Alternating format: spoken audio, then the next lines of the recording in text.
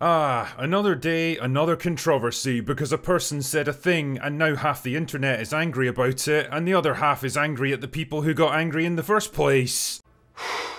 Boy, that escalated quickly. Honestly, we're only a few days into 2024 and already we have our first big battle for the empire of dust that is current day Star Wars. And in this case, the source of the controversy was Sharmeen Obaid-Chinoy, the director of the upcoming Star Wars movie focusing on Rey Palpatine. Rey Skywalker.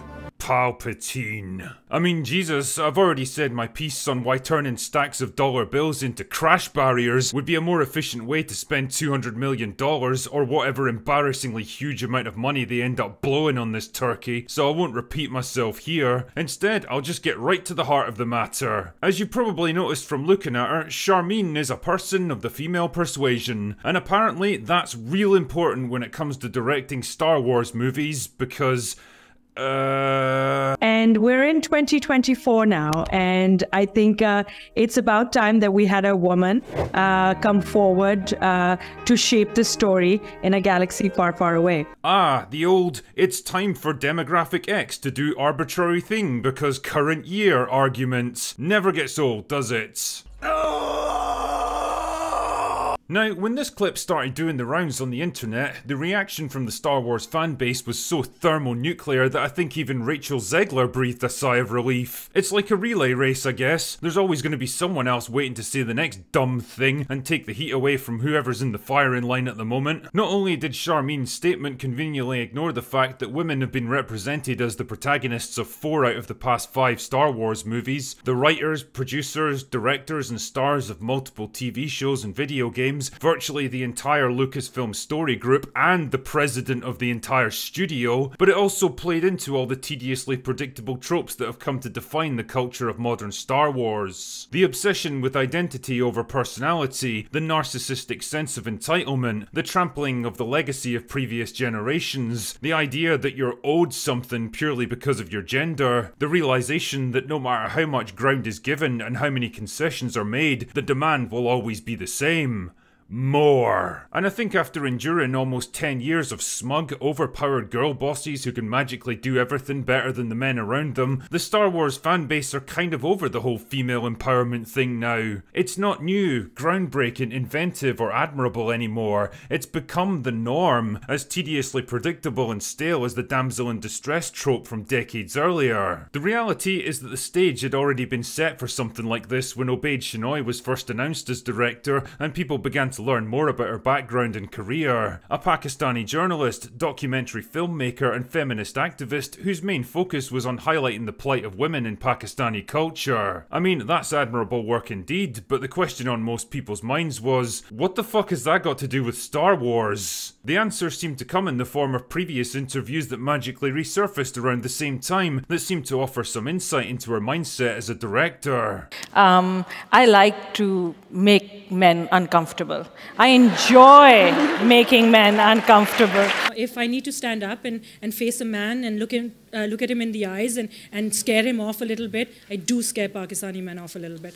That I do, and I enjoy that power. I am working to bring something that makes you uncomfortable, and it should make you uncomfortable. Now, I'll be the first to admit that this doesn't sound particularly good when taken at face value, and it goes without saying that if a male director was to sit there and proudly declare how much he enjoys making women uncomfortable, you can bet your soy milk latte that his career would be over quicker than you can say, me also. But in this case, I'm about to do something that may just surprise you. I'm going to defend her on this one. Are you serious? See, the fact is, these interviews were made years earlier and they have absolutely nothing to do with Star Wars or even the entire Western Hemisphere for that matter. She was talking about her documentary work to expose the practice of honor killings in Pakistan and the men who somehow think it's okay to literally murder women for the crime of being assaulted by other men. I mean, if you think you're having a bad day, I suggest you look it up sometime. It'll put your life into perspective pretty quick. Anyway, my point is that those are the men she was talking about wanting to feel uncomfortable, in the hopes that her work might cause them to reflect on their actions and rethink their worldview. Not an unreasonable position, but the problem is that when a clip like that surfaces at the same time as her interview about Star Wars, the human mind naturally forms a link between two completely unrelated things and assumes the worst. Shit man, we even covered it on Open Bar the other night, which is partly why I wanted to clarify it here. Now, none of this is to say that I think she's going to produce an amazing Star Wars movie, or that she's particularly qualified to take on a massive project like this in the first place, or that I agree with her reason for why she should be doing it, but I do think it's important to be fair in our criticism and not misrepresent people's opinions just to farm some quick outrage. Anyway, I digress. Back to the point at hand. You know, every time someone makes a statement like that, my question is always the same.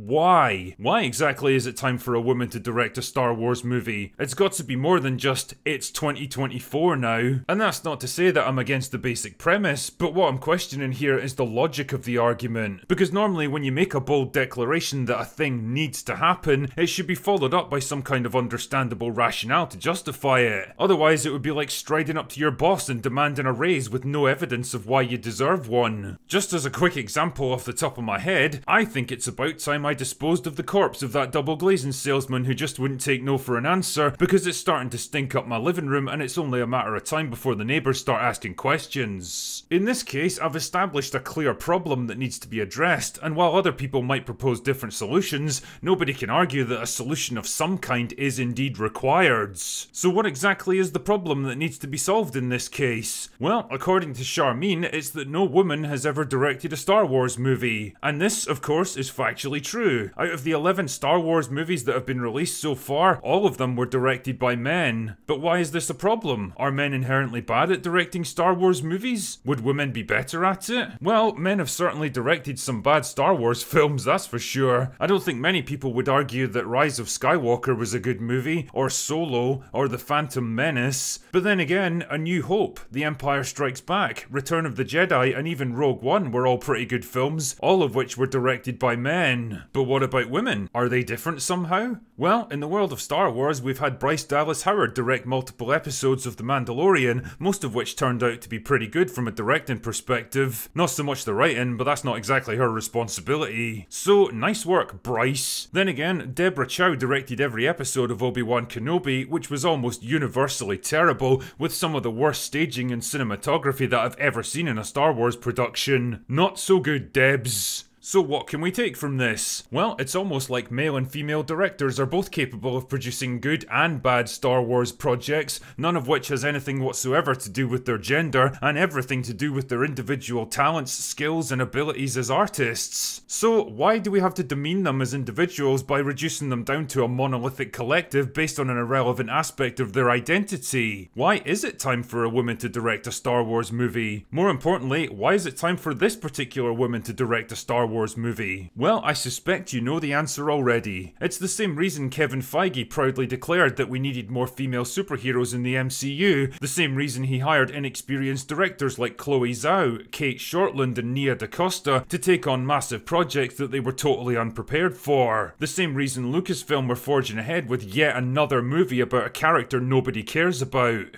It looks good. More importantly, it makes them look good.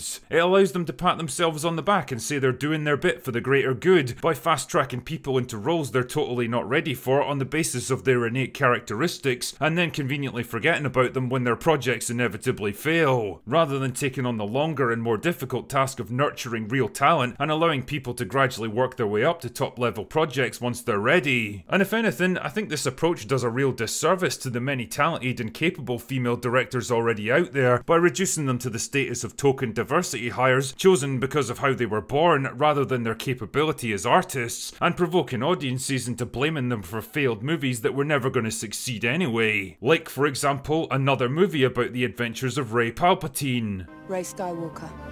You and me are going to have a long talk when this is over.